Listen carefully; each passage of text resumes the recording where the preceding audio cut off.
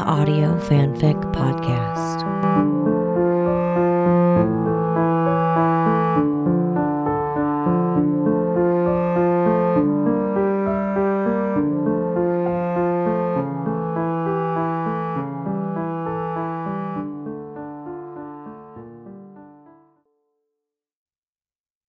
No is the full sentence by Krishka Anand on AO3.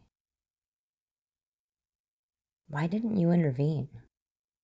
With my captain? You lost your mind? We can't all get away with that. And you ain't get to say shit since you disappeared for 10 damn years. Finn made an excellent point, so Elliot muttered an apology. She needs her partner to call her on her shit. She's not listening to me, so it's your turn. Elliot rubbed a hand across his head and sighed. He stared at Olivia's closed office door. How bad are we talking? He came by the precinct, surprised her, trying to sweet-talk her into going to his AA meeting. Finn kept his voice low when Velasco returned to his desk. She said she'd think about it. I'll talk to her. Elliot patted Finn on the back, then made his way to the captain's office. He knocked before opening the door. Hey. Olivia held up her hand, finishing her conversation with someone on the phone. She finally threw her phone under the desk and sighed. Something wrong? Nah, not with me. Elliot watched her carefully, assessing her. She was tired, exhausted even. He understood why Finn was so concerned. Tell me about Burton Lowe. I'm putting Finn on weekends until he retires, Olivia muttered. She pushed away from her desk and got to her feet. She walked over to slump down on the sofa. I don't know why I even answered his text message. I don't get why I met him. What the hell was I thinking? That you want to save one happy memory from your teenage years? Elliot joined her. He stretched his arm across the back of the sofa. Something in him settled when she eventually leaned against him. That you want to feel like less of a fool for being charmed by a classic predator? Elle. You were a victim, Liv. His victim. He doesn't deserve a second of your time. Olivia was silent. She covered her face with her hands. He blamed alcohol. I said no.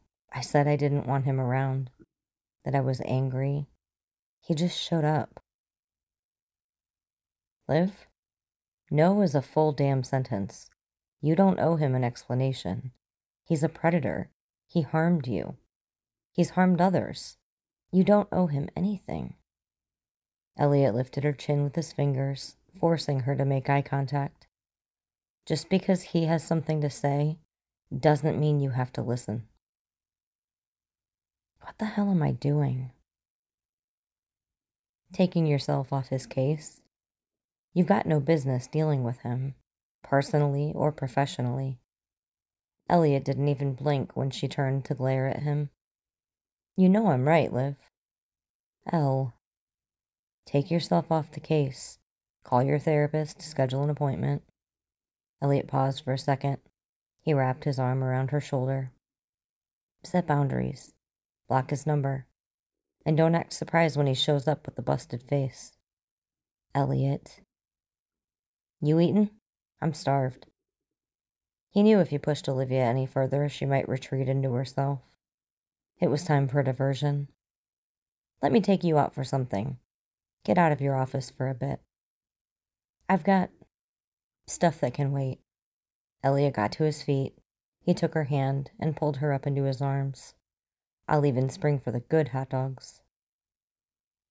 You always were a classy son of a bitch.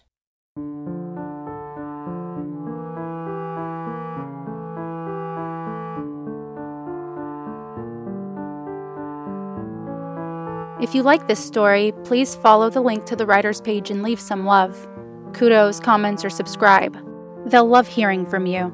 Then you can head over to our Patreon page and contribute to Audio Fanfic Podcast. As a member, you are granted early access to one new story per month. That's www.patreon.com patreon.com/audiofanficpod. Thank you for listening, and remember, the stories are out there.